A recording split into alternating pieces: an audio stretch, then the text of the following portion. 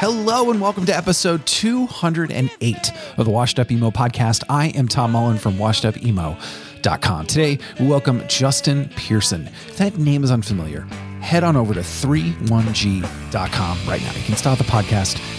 It's helpful, but also not necessary because he's on the show. So, Justin was and is a musical force. He's been in a lot of projects over the years, and worth diving into his work now with Dead Cross, Death Club, or where I found out about him was when I was a little bit younger and I got into the Swing Kids and then the Locust. So Justin was a little older than me, and hearing about his history with punk, hardcore, San Diego, the word emo was again eye-opening for me because I only know so much and I love talking to people that know a lot more than me. Justin was open and honest about how he felt about the scene and an inspiration for myself and hopefully you after listening to this interview. Again, search out 31G. That's a record label. He runs it. It's amazing. So check out 31G.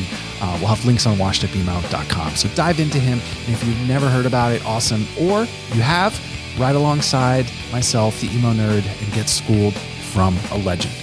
This is episode 208 of the Washed Up Emo podcast with Justin Pearson.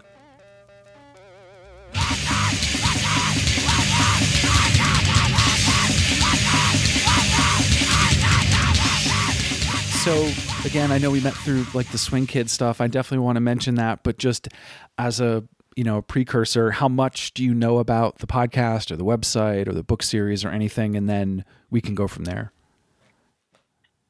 Totally. That's a great question because I have seen it here and there, but as I think, we kind of talked about it like through email, but like I cringed at like the title of your podcast. Totally. And so I also cringe at emo in general. So I'm just like, fuck, so when I would see stuff, I'm always like, not for me. But when that Swing Kids post, I think it was on Instagram or Facebook or both or something. And I was like, regardless of who's talking about it, like it was cool. And I was like, oh, cool. Like rad or whatever, like that's, thank you or whatever it was. And then we kind of like talked about it in the podcast. And so then I kind of looked a little bit further into it and I was like, oh shit, it's like super legit, and like I think I mentioned like seeing Guy on one of the episodes and stuff. And I'm like, okay, like it's not like, cause I don't know. Cause I think the term emo is something that I've never ever identified with and always avoided. Kind of like, I embrace the terms punk and hardcore, but those even still like, at times leave a bad taste in your mouth. You're like, what is this? And like just emo is something I never connected with, especially like in the 90s. Looking back in retrospect, I see, that kind of music or style as like an entity now. But at the time, no one was like, we weren't like, we're emo or like, right. We're anything. Like, I think we were just like, it was like a metamorphosis of something, like we were leaving something and going somewhere else. And it just took a minute, at least for me. So not like, I was like a cross punk, in my teens, like, and I was like getting rid of that kind of like element and sticking to my politics and stuff. And like, just sort of opening up a little bit more, and I guess that would be like, me sort of welcoming other kinds of music, not like only like pissed off hardcore or something or whatever you want to call it, grind or punk or whatever, like, so it's kind of like, oh yeah, like this is rad. And also too, like, in my, I hate the word career too, but in my musical career or even like with running 31G, I've always identified with Fugazi, Discord, and specifically Guy as sort of like a North Star. Like, okay, like this is a good example of like things, like all things like considered. And obviously like Fugazi fits into that realm of like emo or something punk or hardcore. Yeah. So, yeah. So, that's I totally get that. And I hate the name. I think if I named it anything else, if I named it, laptop blog, I feel like I would be so much better off. Because this isn't just emo. Like if you saw the list, like you saw, like it's punk, it's hardcore, it's, totally, quote unquote emo bands, but like, probably, I think it's safe to say that like musically, historically, I guess musically and historically, emo is traced back to Rites of Spring. I mean, I don't know if there was something before that like kind of embodied that sort of vibe or whatever. Yeah, I guess it's you would wanna definitely, call it. So. yeah, I feel like remember, it's all these pieces. Like, I loved metal, I loved hardcore, and I think probably the same time you got out of it, I did. I was like, all right, well, this is boring. What's next? And I think I never got out of it though. I just think I tried to reinvent something. Oh, I got what you mean. Reinvent myself, Yeah. Like, it's funny about like the metal and stuff and hardcore because when I was in Swing Kids, we needed a second guitar player, or I thought we needed a second guitar player, and I kept asking Aaron Richards, who was one of the original guitar players for ENIAC Era, to join Swing Kids, and he kept telling me that we were too metal, and I was like, what the fuck, man? Like, my band before that, Struggle, was like a metal band. Like, how come you're pinning that shit on me right now? I'm trying to like not be metal. And, I mean, I guess it's all like your perception of things or your reference points. Cause I thought Swing Kids wasn't metal, but even listening back to it, it's like, I could kind of see why he would have said that. Did you maybe I guess I would love to, California scene is something that I haven't been able to dive into because I was so far away, and it wasn't like I could pull up YouTube or pull up Wiki. And what about that sort of Gravity Records, like SoCal? What did that feel like? Did it feel like you guys are doing something, or it just happened to be we're doing our own thing and that's it? The scene in general, not just Swing Kids. That's a pretty interesting. Sure. Well, it's weird because there's two things on that point that I think are important for what came out of Southern California, but specifically San Diego. And there's this film. Damn, I think it's called It's Gonna Blow. And so, and Ian MacKay's in it. He's relating DC to New York and San Diego to Los Angeles. And he kind of has this like idea, and I'm paraphrasing, but like that the two smaller cities are DC and also San Diego are kind of in the outskirts of like this major metropolitan, entity that's like churning out art and music or whatever. And so we're in this like sort of in the shadows. It's like a petri dish where it's like that we can kind of breathe and move and mutate and create, where like maybe if you're in the grind in Los Angeles, you don't really have the ability. So there is like that perception that I think is that is accurate to an extent and sort of relevant in the bigger picture. But then there's also the fact that I think that San Diego is like a fully fucked up conservative like tourist city and doesn't really have a very welcoming platform for a lot of arts. And so it was especially for younger people. So when we were growing up, there was no venues except like, there was like two, and there was a lot of Nazi skinheads, and there was like a huge military presence because even in high schools, like most of the students were part of that I went to were part of like military families. So it was like it wasn't like you could just be a punk or a weirdo or like an artist. Like there was like a lot of conflict, and so people were I don't know, like kind of felt like I feel like it was a little more dangerous and like in what you did. And also with that being said, like all of the fringes of stuff, like let's say, cause I was really like when I was in middle school and high school, I was really into punk but I had to,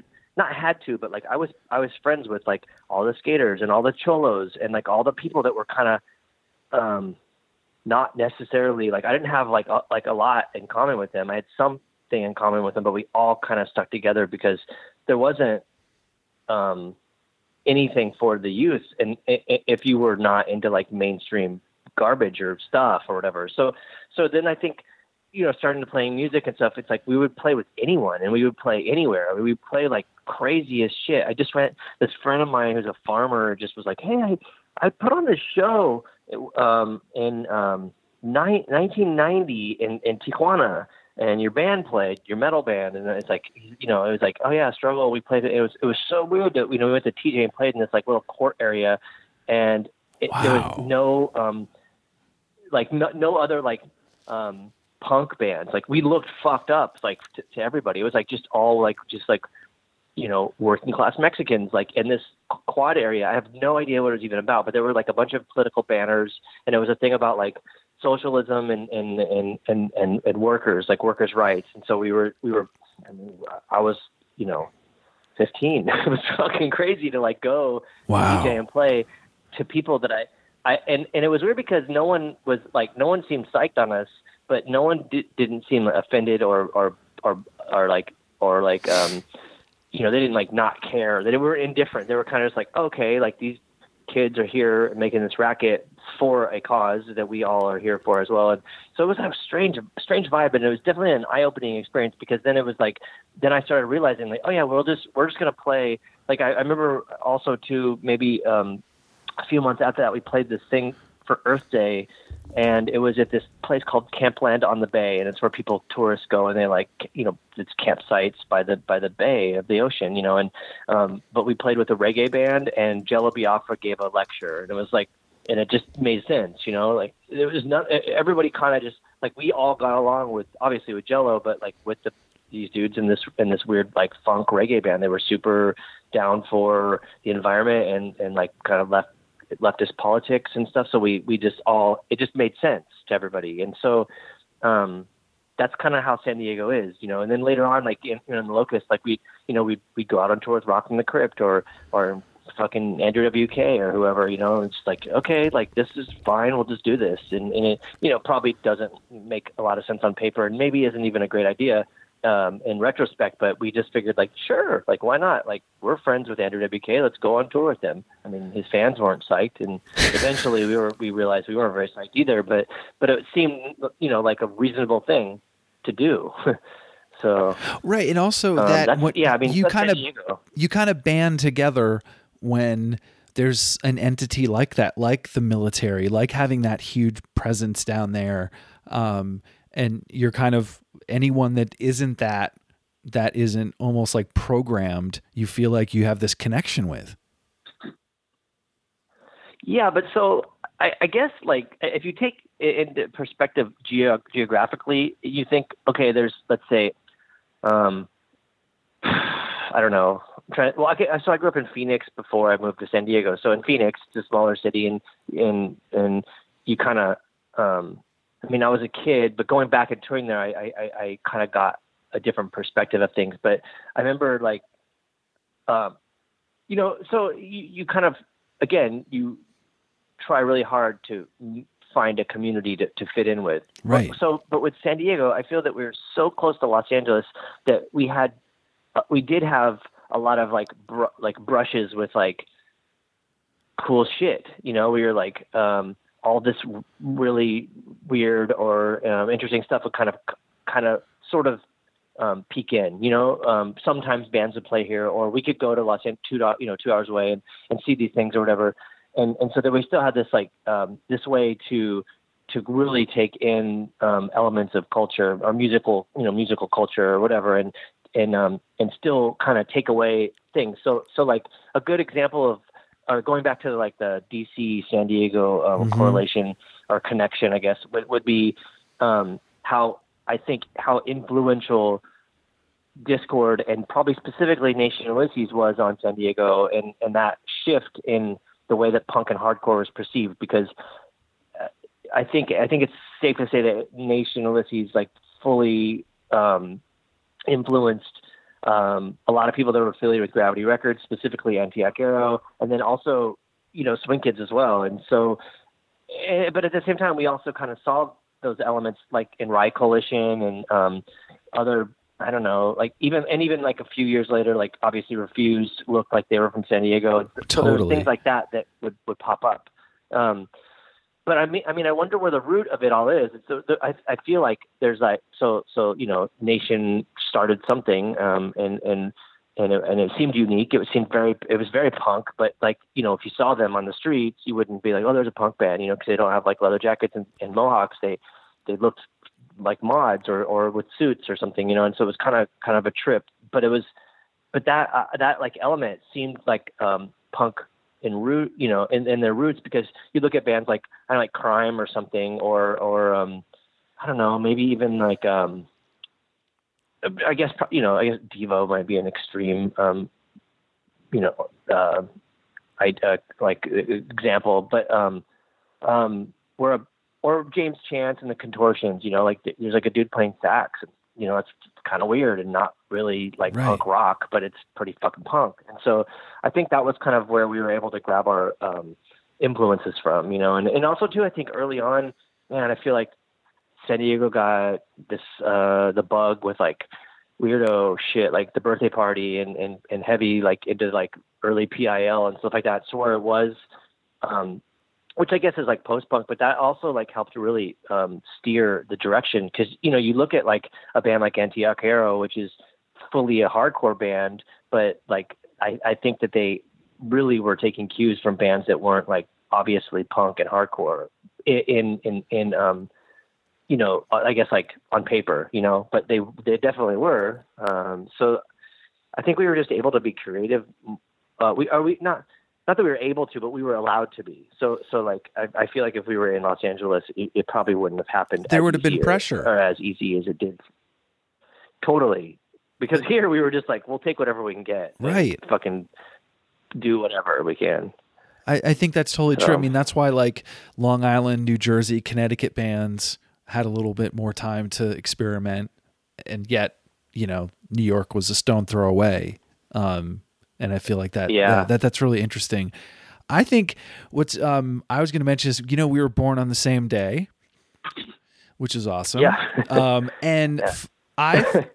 What was interesting when I got into punk, and because you're older than me, when I first saw like Bloodlink or Ebullition, is that how you pronounce it? Ebullition, yeah. Yeah, Ebullition. I have trouble with E's. I like stutter E's, so every time I say it, I'm like, did I just fuck that up? What about like those, like seeing the Bloodlink comp or seeing their, ads or something, like reaching out to those guys and getting that stuff to happen? Like, was it months? Was it weeks? Was it like, how did those things form? I mean, I definitely remember letters. I didn't always have email. I remember that world, but like just even finding it is insane. It's a good question, because I also trip out on the fact that at that time it seemed like everybody's band was like around for 2 years, and that was the lifespan. And now 2 years would be a blink of an eye. And you're like, what the fuck just happened? That band is gone already. But I mean, Struggle was around 2 years, Swing Kids 2 years, Crimson Curse 2 years. Anti-Arquero was probably 2 years.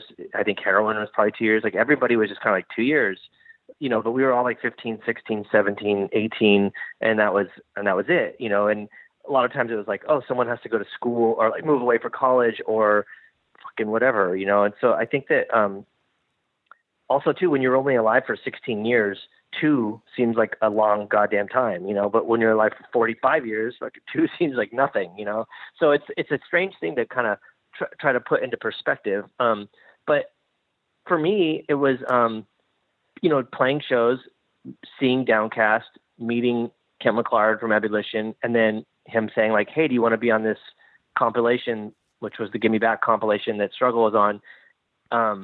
And that was like kind of my first time I ever really, so as soon as I like discovered obtainable, like sort of underground music in San Diego, or even before San Diego. I mean, even when I lived in Phoenix, I met some bands and stuff. And so it's like weird being like 10 years old and being like, oh my gosh, these people are in a band. Like that's cool. Because before that it was like David Bowie or Kiss or whatever, and you were never going to just meet them at the mall or, like at the skate shop or whatever, so it was, so it was kind of like meeting these people and then them saying like, hey, you should record and be on this compilation. I'm like, what the fuck? Like, okay, we're going to record, and then it's figuring that out. And then, kind of went from there. And I mean, same with Scott from Bloodlink. I mean, I think we pretty much like met because we were both like into being criminals, and like he put out this magazine called Retrieval Inc., which is just about like ways to scam shit and like steal and stuff. And we became friends, and it was totally crazy because, it's probably like insane what years story. Was that? And if I'm going, I was 91, I think. So I was 16 when I met him, and I had just started driving, and I went to meet him for a few reasons, because he made the Retrieval Inc. magazine, and I was like, oh shit. And in that magazine, it teaches you how to steal from vending machines, like soda machines and stuff like that. So we would take these tape dollars with duct or packaging tape on these dollars and stick them into vending machines, pull them out, and we'd just get like tons of money. We would do that on tour all the time, and that's how we survived. Because I mean, some of us had jobs, but we didn't really like have like regular jobs, and we were trying to tour and buy gear and stuff like that. So there's this way to steal, and so through vending machines, and then we figured out that you could do the tape dollar thing in postal vending machines, which is super fucked because that's like a federal offense, and we were like stealing tons of stamps and shit, and so I would steal all these stamps. This is crazy too, because so I would go to this post office every day and steal the stamps out of the machine. They would replace them, and I would go in every night at a code to get in, so because I had a PO box, and so I'd go and steal the stamps, and then I would trade the stamps for records, but I would trade the stamps in double value for records. So I would Discord was the main thing, and I would tell Discord like, okay, I want to take all these records. What's the wholesale rate? And I'll pay twice the amount in stamps. And so like I just started this big distribution, to take to shows and sell. So I was like into distroing stuff. So then Scott comes around. He's like, hey, I'm in I don't know where he was. Like he wasn't in LA, like Orange County. And he's like, you want to meet up? And I was like, sure. And I drove up there to meet him, and fucking total weirdo. And this is before Bloodlink, I think. And he was like, oh, I'm bootlegging records. Do you want to buy any of these bootlegs off me? They sell really well. And I'm like, how are you bootlegging records? And he figured out a way to do it with the matrix or the scribe on from one certain pressing plant. He could call him and say he was the person that was that put him out, and then because he would know. And so he was like bootlegging all these Shelter 7-inches, and I was already kind of like on the Sam McFeeder's tip of like hating Krishna and stuff, especially in hardcore. So I was like, fuck, I'll sell these Shelter records for like kind of a lot of money. And that was how we became friends, just by being criminals, I guess. And, I mean, I think I'd like to say that I was a bit more ethical. I've never bootlegged a record, but he was into it and was able to see him bootleg records. So, what about those labels? I don't know what maybe people don't know, or what people, because I just I only saw the ad, or maybe one record or two, but then they sort of. Like you said about the bands, they're around for two years and then they're gone. Or yes, some labels are longer, but they almost have this like public conscious. What about those labels, stuck with you? What do you mean? Meaning, like, what did you learn from them? Like, what did you take to what did you take the 31G, or what did you take to do, Swing Kids later, or, just sort of those early on people, you see how they do something. Yes, you can scam a soda machine, which is, I totally remember that. But yeah, like, what did you take from them? Well, that's a good example, because Scott Biben was like a huge, learning, like I learned a lot from him. Like, and I don't mean this in a negative way, but I mean it in a very honest way. I learned a lot of like what not to do from that guy. So like, because the weird thing is, I grew up with like, like my friends were the people that ran Gravity Records and Vinyl Communications, and even like knowing the people at Profane Existence and stuff at the time. It was or even Lookout, those are all like really cool, influential labels. And so I had and especially being on Ebullition was like the main thing, because it was very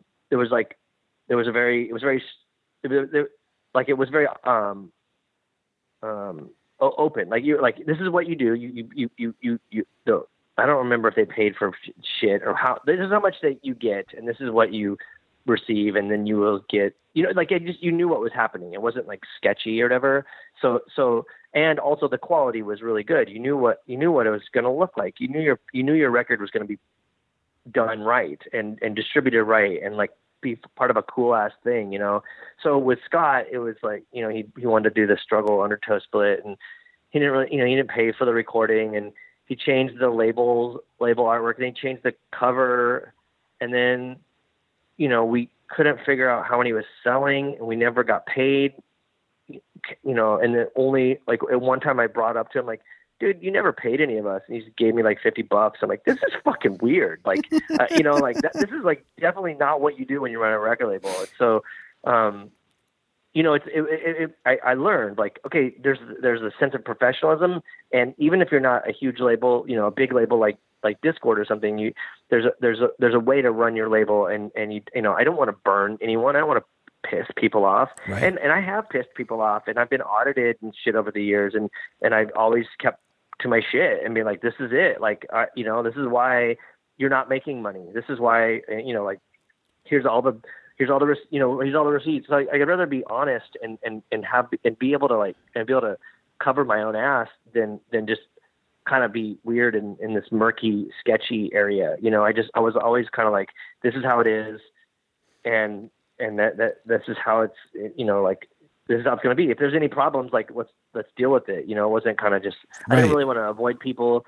And if someone ever said, you know, like Blood Brothers, they wanted their record. Okay, well, take your record. You know, they sold it to Epitaph, and that's how it is. You know, I mean, I think if someone wanted to take a record, then they can have it. I don't want to be like that. And I've wanted to take records from labels, and I have. And so that, you know, I guess being in a band and a label and running a label gives you a really interesting perspective of things where I think if you don't do both, you might not have the sort of emotional knowledge of what it's like to kind of see your artwork changed or something, you know. I mean, even like Kidney Room, you know, James Spooner, at the time Razzle Spooner, is awesome, and I'm so glad we got to work with him. He was a fucking rad ass dude, and he does really impressive shit now. But at the time, it was like, you know, change the cover artwork, and he made T-shirts with his, you know, record label on it, like, and like brown and orange and shit. And we're like, dude, we're, you know, like, we have an aesthetic, like an artistic vision. Like, not only are you just doing random shit without asking us, but you're not, like, it doesn't look cool. It'd be one thing if like he was like just randomly doing shit that was like cool looking, but so it was, you know, it was kind of just like a thing to. That's what I took. You know, that's what stuck with me. Like, don't fuck around with people's shit. And make it right, you know? So, right. What about somebody, someone that doesn't know about Gravity Records? What would you tell someone, you know, if they asked, hey, what was that label? What was that about? Well, fuck, man. I mean, culturally, I feel like that thing should be so much more, you know, known, and the things that it did and influenced are just insane. And it's weird because I don't think it gets enough credit. And I also like will tell Matt Anderson, like, dude, you did this thing that nobody had done before. You know, I mean, he doesn't, you know, he's very humble and I appreciate that. But at the same time, I'm like, man, you should fucking own it, you know, or I don't know. It's weird, you know, because, you know, a good example is the Heroin 7-inch in a paper bag. And it's just like, you can't get, like, who the fuck comes up with that, you know? And you come up with that when you're creative and you're cutting corners and doing, like, that's the thing. It's like they did something unique and on a budget, and it turned out awesome, you know? And later on, the first Antioch Arrow record cover with the spray painted cover, I think those are like easily the most groundbreaking record covers ever. And it's such a simple idea. Those are the things that really were effective. But even before, like, kind of Gravity was doing that, you know, it was Vinyl Communications putting out stuff like that would always have rubber stamps on them, and that was a thing, like with rubber stamps. And even, you know, the first 3-1G release, which was the Unbroken and Fall on Proverbs 7-inch, was rubber stamped. Not that, you know, I mean, I love not being original, but, you know, that's really what Unbroken wanted to do, because that's a good example too with Unbroken, who I guess might fall into an emo category. They seem more metal to me, and at the time they were straight edge, but you know, they were on New Age, and it was older stuff, was very, very professional and like high gloss and like very like a real band on a real record label. And their whole thing was, you know, Eric Allen wanted it to look like shit, you know, and he wanted it to look like it was a Gravity record. And I don't mean shit in a bad way, but like, he wanted to make it look like it was done in, you know, in the basement of someone's house that's poor. And and an artist, you know. And I think that was like a really cool thing that they did, because it set them apart, and it also showed, I think, the larger world of hardcore where they were from, where their roots were. Because, you know, maybe Heroin might not seem like it, but like they were playing. They always played with Heroin, or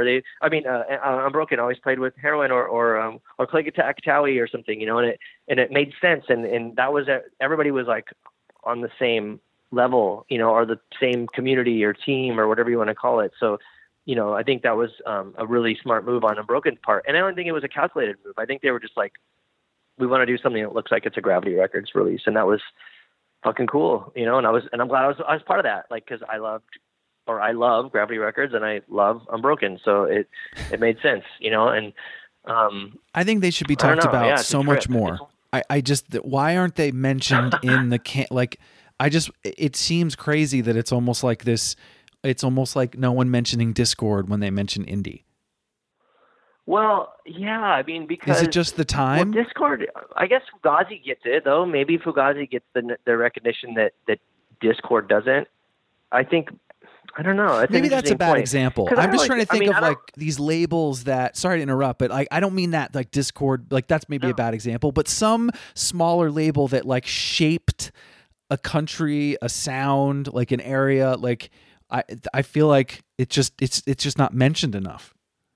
Yeah, but maybe, I mean, I don't know. What about like Trouble Man or something at that time seemed like they were part of it? Because when it was happening, like when Gravity was a label in its prime or whatever, and everything in the world was going on, it still sort of made, like it made sense, but didn't seem, it wasn't legendary yet. It was kind of like, oh, there's these fucking weirdos putting out these paper bag 7-inches, you know, over in the corner of the continent or the, you know, of the country or whatever. Like, yeah. And that was like the extent of it. And it wasn't until 20 years, you know, later or 30 years later where people can reflect on it and be like, oh fuck, that was groundbreaking, you know? So I think that like, so why do people not notice them now is because there's time that's spanned. I mean, for me, in growing up and like the sort of realm that I grew up in, it was always kind of like watching a band like Refuse to get really popular and be like,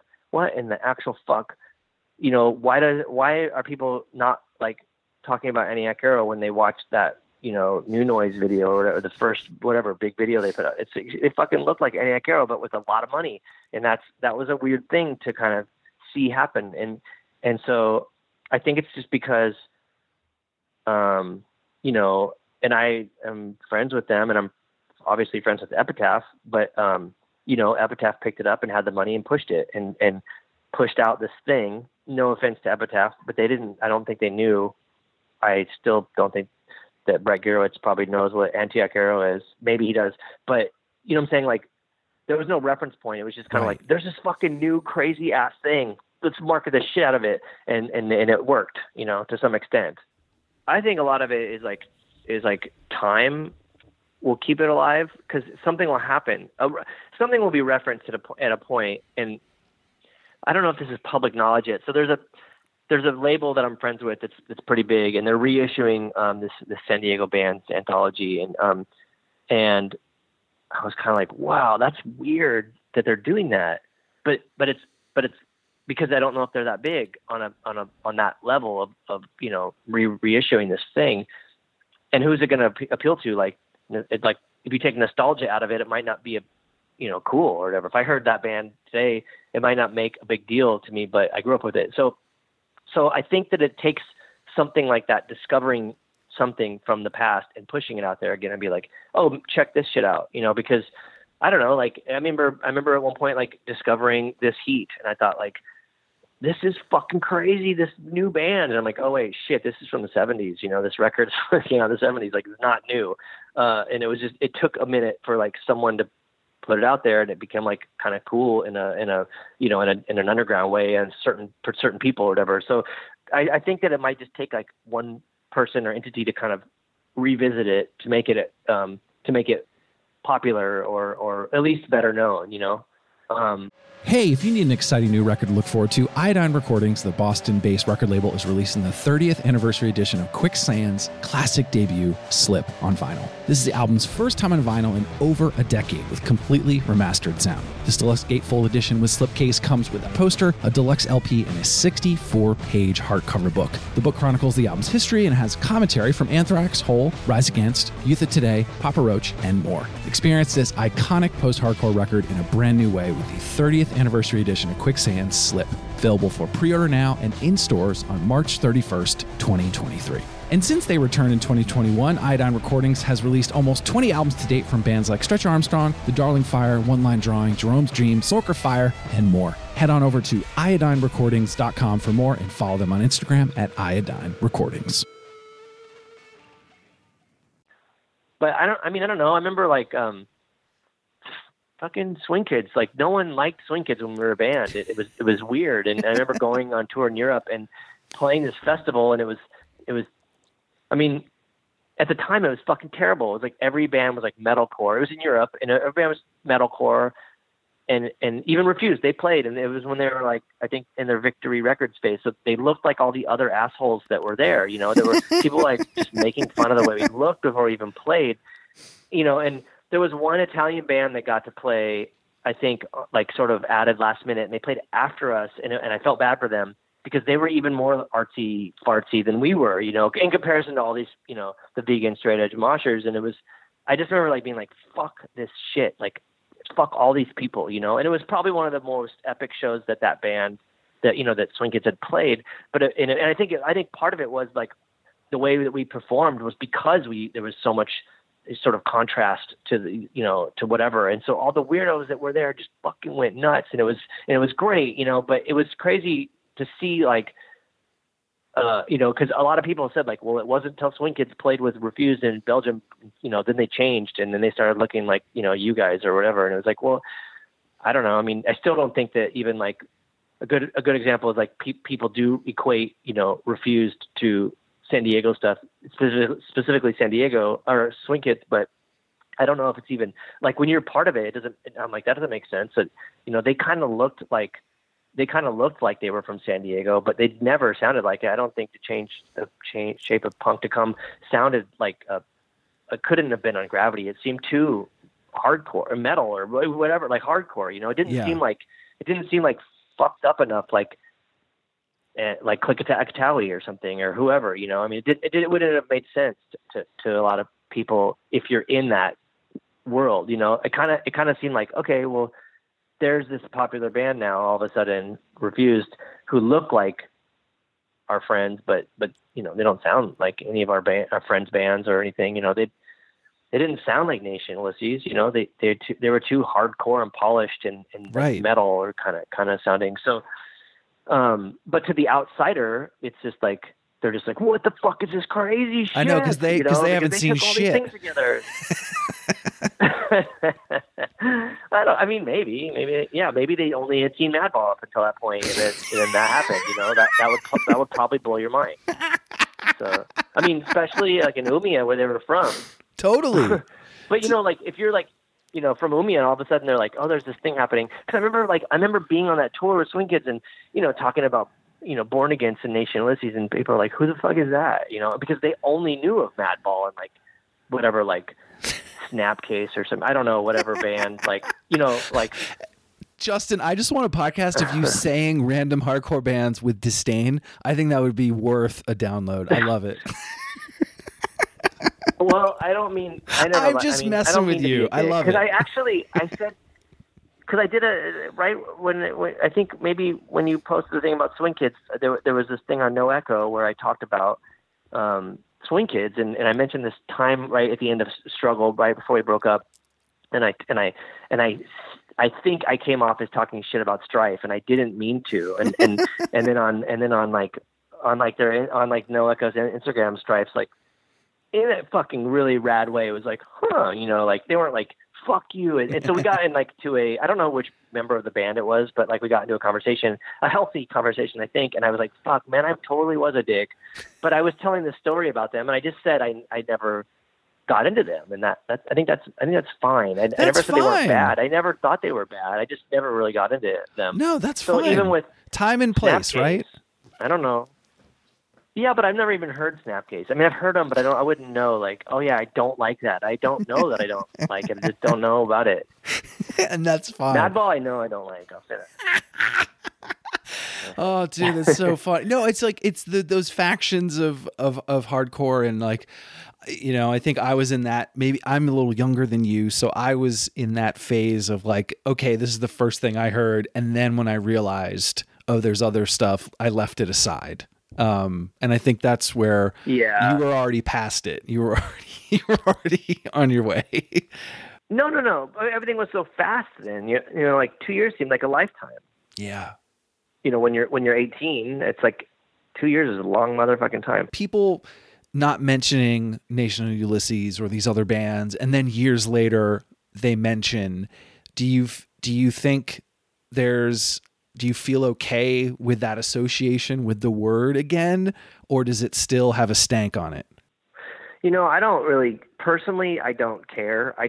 For me, you know, like with the word emo, I just avoid it. Like, I don't know. It doesn't, it's not like I'm like, oh my gosh, I like that resonates with me. Like I need to identify. Like I just was kind of like, I don't know what that is. Like, I don't know. I don't identify with anything. I don't think. I mean, like, yeah, I don't think I can identify with anything. And even going on beyond that, like how, you know, like again, I don't want to sound like I'm bagging on Refused, because we could look at Unbroken and be like, you know, those fucking dudes looked like Morrissey. They sounded like Entombed, and then they did this new thing that, like, you know, it's like, what is that? Or I don't know, like the first Cattle Decapitation lineup, you know, like sounded like Carcass, and they were like these, you know, vegan, like, you know, San Diego, like, you know, weirdos or whatever, and like not, you know, grind or whatever, death metal. And so, I mean, it's just, it's finding something new and making it your own, I guess, you know, finding something unique, because fucking Swing Kids just ripped off, in my opinion, Drive Like Jehu. And sorry to say that to the rest of the band, but like, I mean, Eric Allen wanted to fucking be John Reese, so that was that, you know, but, it happened, and I don't think we really like were aware of it. And it wasn't, you know, I'm glad that it happened then, because then once Swing Kids ended and we started The Locust, I mean, The Locust whole agenda was to sound like Crossed Out, and we fucking didn't accomplish that ever, and that's cool. I think that, you know, you have a launching point, and hopefully you can launch really far away from your, you know, initial idea or whatever. Yeah. One thing I want to talk about The Locust, because I also, I loved your book. Thanks. I'm a voracious reader, but I usually like just read at night or whatever. And I think I don't remember when, but my girlfriend was like, why are you still carrying around this book? And I was like, I got to finish it. And so like anytime there was like a moment, I would go through, and I loved, you know, your writing, and I would just love to kind of hear about the process of this book and your, you know, your honesty and I just loved the book. It spoke to me in many ways. So how did it start, and what was it hard for you to get this stuff on paper? Thank you for one. And I kind of look at it like a record that I put out a long time ago, because I wouldn't want to, I don't want to, if Swing Kids were to say like, oh, let's redo this record, you know, I'd be like, fuck, we got to let's make it better, you know? And I do look at it kind of like that. Like, that book was fine or whatever. I didn't know what I was doing, kind of, which is sort of how it was most of the records I've recorded. But with the book, I didn't know what I was doing as a writer. So that was I think if I could go back and make it better, I would. Because when I put out my second book, How to Lose Friends and Irritate People, you know, it's not the same topic, obviously, but it's I think my writing ability became a little bit smarter, where I think fuck, I don't know. Like, I think I was like a shithead in the way I wrote some of the stuff. Like, who gives a fuck about like probably at least 40% of what I wrote in that book? To me, that's how I think of it. Mm-hmm. Like, we could probably trim the fat and get rid of a couple stories in there that are just dog shit. Like, it doesn't matter. the cooler stuff, you know, is really like, I don't know, you know, talking about like the Jerry Springer thing was pretty interesting, or like, you know, talking about like how I identify with skateboarding culture when I was 10. Those things are cool. But for the most part, a lot of it is just like crap. Like I didn't even need to write about it. So why did you? I wish So in I that knew time, then what I know now, but that's how it worked. Right. So at that time, you were like, these are important stories. I guess so. I mean, I thought they were, because the thing was like I was on tour and I wrote this tour diary for a publication. I don't remember what it was, but for whatever reason, I had emailed it to John Waters. I don't know why he was like, because we had become friends, and he's like, you should write a book. And I was like, about what? He's like, that, like what you just sent me. And I was like, I don't know how to do that. And he just said, oh, just write one story. He's like, just write a story. And I was like, okay, I don't know what the hell he's talking about. So I wrote this one story about, it's in the book. It changed a little bit, but it was the first thing I wrote. And it was about me being obsessed with Kiss as a little kid and thinking I was going to see them. And my mom like duped me and bought me like Pez and like didn't fucking ever take me to see Kiss. And I think I was like 5 or 6. And I probably should have gone. I think I needed to go see Kiss at that age and experience that. And so anyhow, I wrote the story and I sent it to him. He goes, there's a start of your book. And I was like, what in the hell? And so then I was like, all right, well, I guess I'm going to do that. And then, so I just kept writing these like smaller stories, like these chunks of like a thing. And then I had a bunch of them, I don't know, 20 or something or 30. And I put them in order, in chronological order. And then I filled in some gaps. And then I was like, oh shit, this is like a whole bunch of stuff that like I experienced in my life. And so that was kind of how it came together in an odd way. And then it was like, again, kind of working like, you know, very similar to putting out a record on a label. Like, you know, I'm like, okay, I know what it should be like. So let me reach out to a friend of mine, you know, that works for this publishing company. And I really wanted to be on AK Press. I love that publishing company and a lot of their books, and them as a distribution network was very important to me. And I thought, okay, I'm going to hit these people up and fucking hope they do it. And apparently it's like a anarchist collective or something. And so they all have to vote, and it has to be unanimous. And someone said it wasn't political enough. And it's like, damn it, it's not political at all. Like, fuck this. Like, what?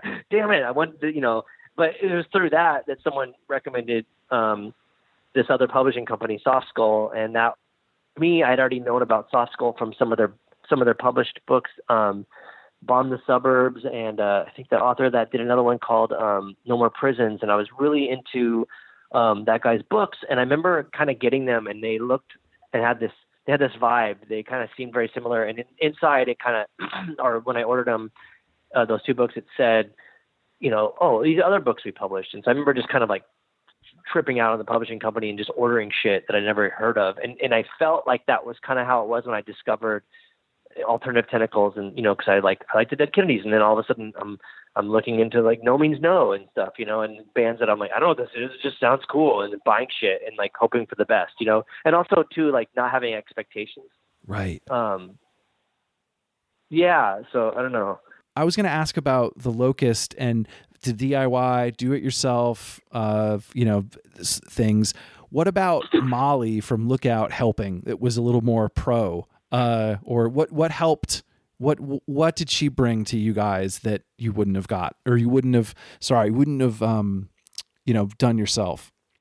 Well, so I think there was a few things. Like one is we initially met her through Bratmobile and became really good friends with all of them, and that was kind of like the cool part of it. Like, oh shit, you know, Bratmobile, that's rad. And part of this, you know, part of like the Riot Grrrl scene and stuff was interesting for us in San Diego, and specifically us in the Locust. And it was cool to kind of embrace something that was a bit more like an element of punk that's not masculine. And that was really important to us. So it was cool to kind of align ourselves with Bratmobile, who we toured with, you know, and that was kind of strange in itself.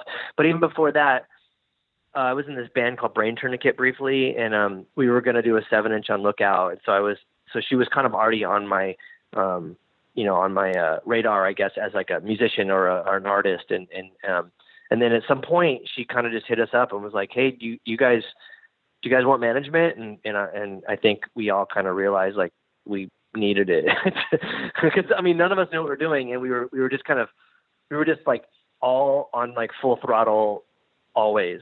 And like every part of life, and so it was kind of like, we just needed someone to say like, okay, hold on, like this is what you need to do. And that way you can kind of monitorize like your efforts, because, again, it's like, even at like, I don't know, whatever year that was that we started working with her, early to mid 20s for most of us, like we were still kind of very naive and not that I think that we ever, maybe in retrospect, we might not have even have needed a manager per se, but there was a step up because like, we got a booking agent finally. And that was kind of incredible for us to experience, like to go on tour and go like, oh my gosh, we're going to get paid this much for each show and not worry and not be like, fuck, this promoter didn't pay us or the show didn't happen, or whatever, because that was a common thing. I think right before we had started working with Molly, we did a tour with Erebon Radar and we showed up in Oregon and the kid just never like was going to put on the show. And we're like, dude, like this sucks, but it really sucks for Erebon Radar because they're from fucking the East Coast. And I remember them like somehow talking this, kid into coming to this pizza, this shithole pizza place we were at in Oregon, just to like see him face to face and be like, why, did you not ever consider putting on a actual show? And then, and for whatever reason, like I think Craig like talked or demanded or threatened the guy to like give him a check, and that was like, this is bizarre, and I didn't want to run into that stuff anymore. So it's kind of like, now we were working with Molly, we got a booking agent, which was rad. I don't think we would have ever been able to do that on our own. Maybe we would have, but, and then she helped, sort of, negotiate all of our stuff with, initially with Anti, and then again, also with Ipecac as well. And then, put out, records on killer labels with like a lot of support. And then it was like, kind of started learning, but not fully, like I think she might've been like too lenient at some point, because we would just kind of like put a record out and then like, well, we'll tour, or like, we're not doing it like by industry standards. We're like, okay, the record comes out, we got to go on tour like this long on this album cycle. We kind of we were still like just doing everything all the time, So I don't know if we had done it differently, we might've been better off, but regardless, I mean, we did it and we did our best. And then here we are, and we're still a band and still doing stuff, a lot slower now, but still doing stuff. So, I mean, I think that she really did help us. She's not, managing bands anymore and whatever, but like, I don't know. I think it was cool to definitely move into that territory. And then the fact that, I think also too, not to trivialize things, but like, she was impressive because of, the bands that she was associated with, the music that she played, the other bands that she managed, like, the Donnas and like Ted Leo and, totally. And the Locust, like that's fucking cool. Like that sounds cool to me. Like I don't want to be managed by the same person that manages, I don't know, like whatever metal bands or something, like I don't like, no offense to any bands. I don't know who their managers are, but like, it's kind of like a booking agent that like just books all hardcore, like, fuck, this is kind of a bummer, because we were trying to, not fit in, with anything. And that meant like every way possible, because it was pretty tiring to go on tour where like they just put locals on the bill that are just like, that sounded like a second-rate Daughters because they thought that's what we wanted to play with. And we're like, no, we want to play with like really cool shit, like innovative stuff. Like we want to tour and play with, like Quintron or I don't know, like Les George's Leningrad or whoever we would always end up touring and playing with, like just weird shit that was like, again, like doing splits with Melt Banana and splits with Erebon Radar were like was our jam. Like we didn't want to be pigeonholed into with other bands that had blast beats. Right. We, if it was up to us, we wanted to be the only band on a bill list that played blast beats.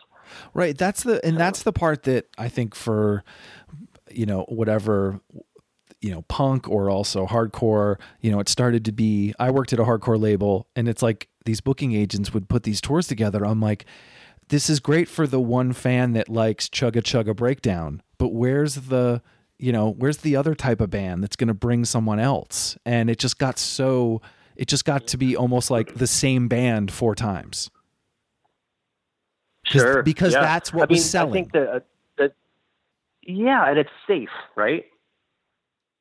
Safe for the promoters, safe for the agent. Like, I don't know if that doesn't do it for me. I don't know.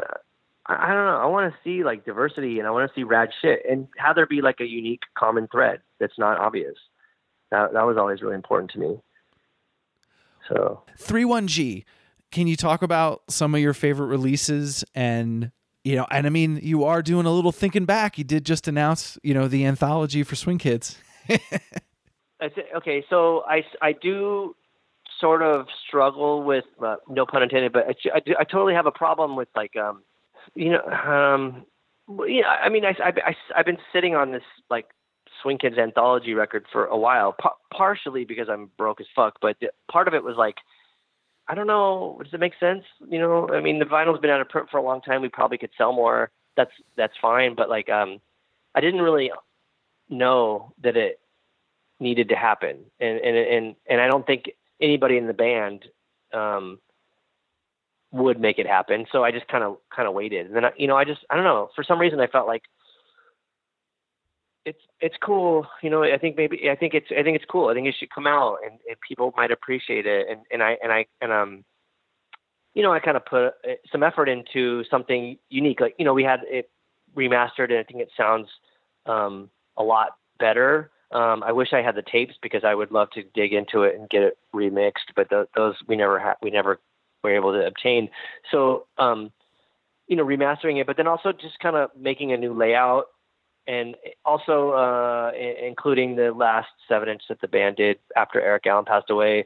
So it's everything, and then having a layout that was really modeled after a proper Blue Note record label release, which was like our initial idea when we started the band, like to kind of, like that again, like we sounded like Johnny Jehu. We looked like, the Beatles, and we wanted to be like, John Coltrane or something, so it was kind of weird, but it looks like a Blue Note record, and I think, so I was like, this is cool. Let's put this out. And that was that. But it's, I mean, we're about to reissue some cattle decapitation stuff, which I think is like, fuck yeah, totally relevant to me. Like, I love that shit still. Like, even just getting the master to Human Jerky, I was like, fucking, this stuff is really, really good.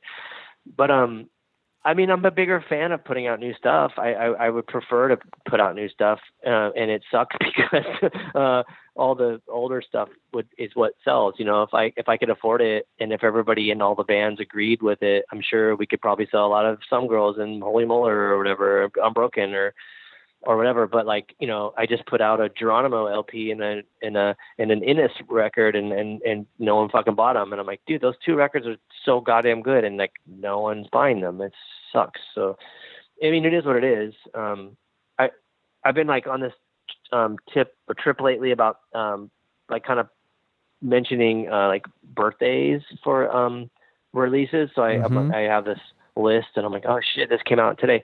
I recently did one for Warsaw Was Raw Sensitizer album, and that's probably one of my favorite records that 31G's ever released. And I'm pretty sure that the majority of people have never heard it. And it's crazy because it sounds like, I don't know, like Converge or something, but it's like only 2 people, and it's fucking super ripping. And I think that I think if everybody that liked Converge heard that, they'd probably all buy it.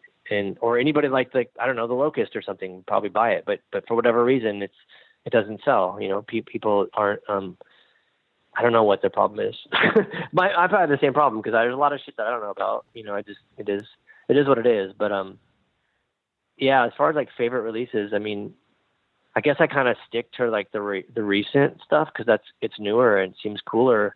like, wow, I've never, I haven't heard this for 20 years. Like, this is awesome, But, I mean, we did a Cool Keith 7-inch, which was kind of blew my mind. The fact that, it's like, I just was obsessed with, Dr. Octagon in my early 20s or mid 20s. And then all of a sudden, like, shit, we're going to put out a Cool Keith record. So that was cool. And like, sometimes certain packaging is really rad. Like, I did this project with Nick Zinner and we put out this flexi X-ray, like transparency, like flexi record thing. It looks like an X-ray of like a broken bone. Like, I mean, musically, whatever, but the packaging looks super sick, and I'm psyched on that. Or we did a Met single, and I think that's probably one of my favorite bands right now, or existing bands, like not, like a broken up band or whatever. Like, I think they're incredible. And so it was really cool to work with them. Which is also another interesting story, because they hit me up and they're like, hey, we want you to put out a single. We really, like 31G and its lineage and this and that. And we're also going to do one with Swami. And I was like, what the hell? That's so weird. Like, you're hitting up 2 San Diego labels to do your, these singles with you. And like, I mean, I was all for it, but I was like, that just kind of sweetened the deal. You're like, wow, this amazing band that's popular, big, and they're on Sub Pop and they don't need to do this, like, reached out to 2 cool San Diego labels, or, 2 San Diego labels, 1 cool one and 31G as well, to do these singles. And I was like, this is awesome. So those are things that kind of mean something and have a lot of value to me, I suppose. I think for you to it's almost like the label's the band. You're so proud of, your new stuff, and you're going to do the anniversary post, but like, yeah. You're like, I want to tell you about my new kid. Yeah, that is a really relevant thing for me, I think. Yeah, because people do kind of just want to like, let's talk about the older, that's kind of why I was like, Swing Kids, like, ugh, like, not that I don't appreciate it. I mean, Eric Allen was my best friend, and right. I love Jose's my best friend too. I mean, fuck, I love everybody, and John Brady, everybody, and even Jimmy Lavelle is like who later joined the band. Like, I love those people, and what we did was so important to us or for us or whatever to in life, in all kinds of ways. But beyond that, I question it. Like, is this good for people to listen to? I don't know. Like, and then it's a trip because like occasionally someone will be like, you'll like Swing Kids saved my life. And I'm like, what in the fuck? Like, wow. Why or how? Or I don't know. Like, and I don't mean it like in a disrespectful way. I'm just like, and I'm like, thank you for saying that. And I'm really flattered. And I'm glad that I was able to help in some way without really realizing it. But I do wonder, like, wow, it's weird. But at the same time, it's, it's like, meeting, I don't know, when I was a little kid and I met Lux Interior, I was like, oh, like that, or like meeting John Lydon or whatever, like that shit, like, changed my life, or saved my life or whatever, like saved my life. Like, those are things that are really important. So I guess, I just don't equate it as something as like, groundbreaking or important as maybe someone else does, but to someone that means something. Obviously, to someone, the 500 copies of that album meant something to 500 people. I mean, it's because it's like sold really well. So I'm like, okay, awesome. That's cool. There's 500 people. So yeah, Justin, I almost heard your energy in the book. Or in, the post from 31G and even just this conversation, and it's like inspiring. And I hear this fire still. Like, do you still have 1,000 ideas you want to get done and, all these things, or do you feel like, you feel like the knees kind of sore a little bit and you're maybe, quiet one day, or is it, I don't know. I hear the fire and I think, I don't know, like you need to do TED Talks for kids labels or something. Oh, I mean, I don't know if I could, I don't think I'm up to par with being on a TED Talk, but that would be like, I could probably call it after that. That would be so sick. But I mean, I think a lot of it is, a good example is I think, there'll be someone that is a guitar player and they play this kind of, certain kind of music, and this is it. They're identified as a guitar player in this band, and that's them. That's who you go, oh, so and so, that's them. And so for me, I was kind of like always interested in other things. So it was and not even realizing it, like I wanted to do a cartoon voice, or I wanted to act, or I wanted to start a project with a hip hop producer, or I want to go out and like embarrass myself with DJs or fucking whatever. Like I want to try these things and see what happens, and I want to try to write a book, or like I don't know, whatever. So there's all kinds of shit that I want to do and still do it. I mean, I have stuff to do tonight. Like I have stuff to do because I have to go record tomorrow. And like, these are like, it's not like, oh, it's the guy from The Locust, the bass player, or one of the singers. It's like, no, I want to be like that, but also these other things too, because all of that stuff, I think affects me and makes it, interesting to me. It's a good I guess a good thing is like, I remember at one point, like looking at The Locust specifically, and realizing, this is when we were a 5-piece, when before Gabe was on drums and he was on guitar, and realizing that everybody in The Locust was like in Le Shock, and in not everybody, but people were in Le Shock, and they were in Cattle Decapitation, and Holy Molar, and did all these other things at the same time. And then we brought those elements, because to me, when you listen to The Locust, you can hear Cattle Decapitation and you can hear Le Shock, and you're like, fuck, that makes sense. That's cool. So I think that like, I appreciate that. I don't want to, like going and working on Planet B stuff with Luke Henshaw, who does like hip hop and cumbia, I want to go and bring what I know and work with someone and on a hip hop record and sing like I do, and see what happens. Like it could totally suck, but like I'm into trying it. And so I think that's the thing that I have going for me, maybe in my mind I do. Cause I mean, a lot of people think what I do sucks or they don't like it. And they only want to hear one thing, which is fine. But for me, it's like, I'm like, oh fuck, I'm excited to do this new thing or this different thing, with these other people. Cause there's a shitload of people I still want to play with and work with. And I haven't got to that point yet. So I don't know. Who's next? I guess they're still fired because there's a ton of stuff. I don't know. I'm still waiting for Mets to let me do a song with them. I'm like, let me sing one of your songs or something, But I don't know. There's tons of people. I'd like to. It's been like we've always talked about working with like I've always talked with Dave Stone and Zach Hill, kind of like a thing, and that never happened. And I don't know. Like there's tons of people that I would love to work with. I don't know if it'll ever happen, but maybe it will someday. You got to put out in the world, Justin. Yeah. I'm totally open to whatever I can accomplish, whatever presents itself. I'm into it. Cool. Yeah. Awesome. That was perfect. Yeah. I hope you had fun. Okay.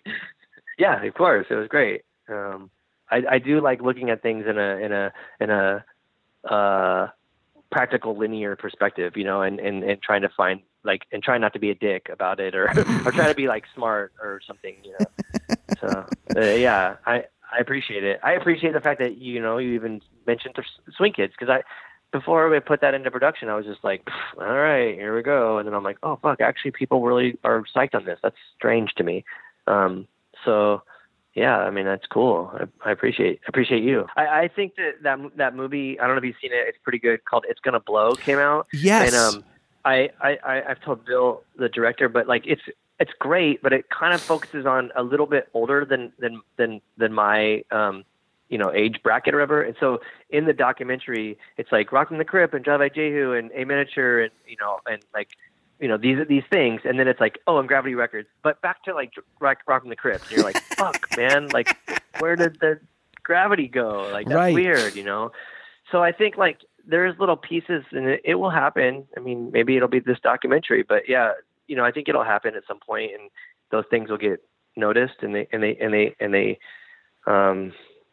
should be, or fuck it, the people that know, we know, and right. we're lucky, Right. You gotta, it's like that, I guess. No, you're right. Maybe it's not for everybody, I hope that there's a younger kid listening and going, oh, fuck, I want to check out 31G. Like, what? I didn't know about the plot to blow up the Eiffel Tower. Like, and then they like go on some crazy, thing that we did. So what you've done has been amazing, and it's just been really rad to hear your story.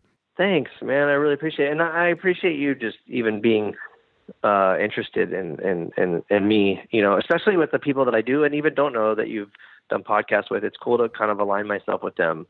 I do appreciate that. I do a podcast called Cult and Culture, and I had Jason Hammerker on one of the episodes. I love Jason. Guy comes up in yeah, me too. His podcast episode is so fucking crazy, and Guy comes up in the podcast in the most insane story I've ever heard, and I was like, I just couldn't believe we were even discussing him in context. If you have an hour and you want to check it out, it's called Cult and Culture, and the episodes of Jason. Yeah, but when Guy comes into the story, you're just like, what in the fuck?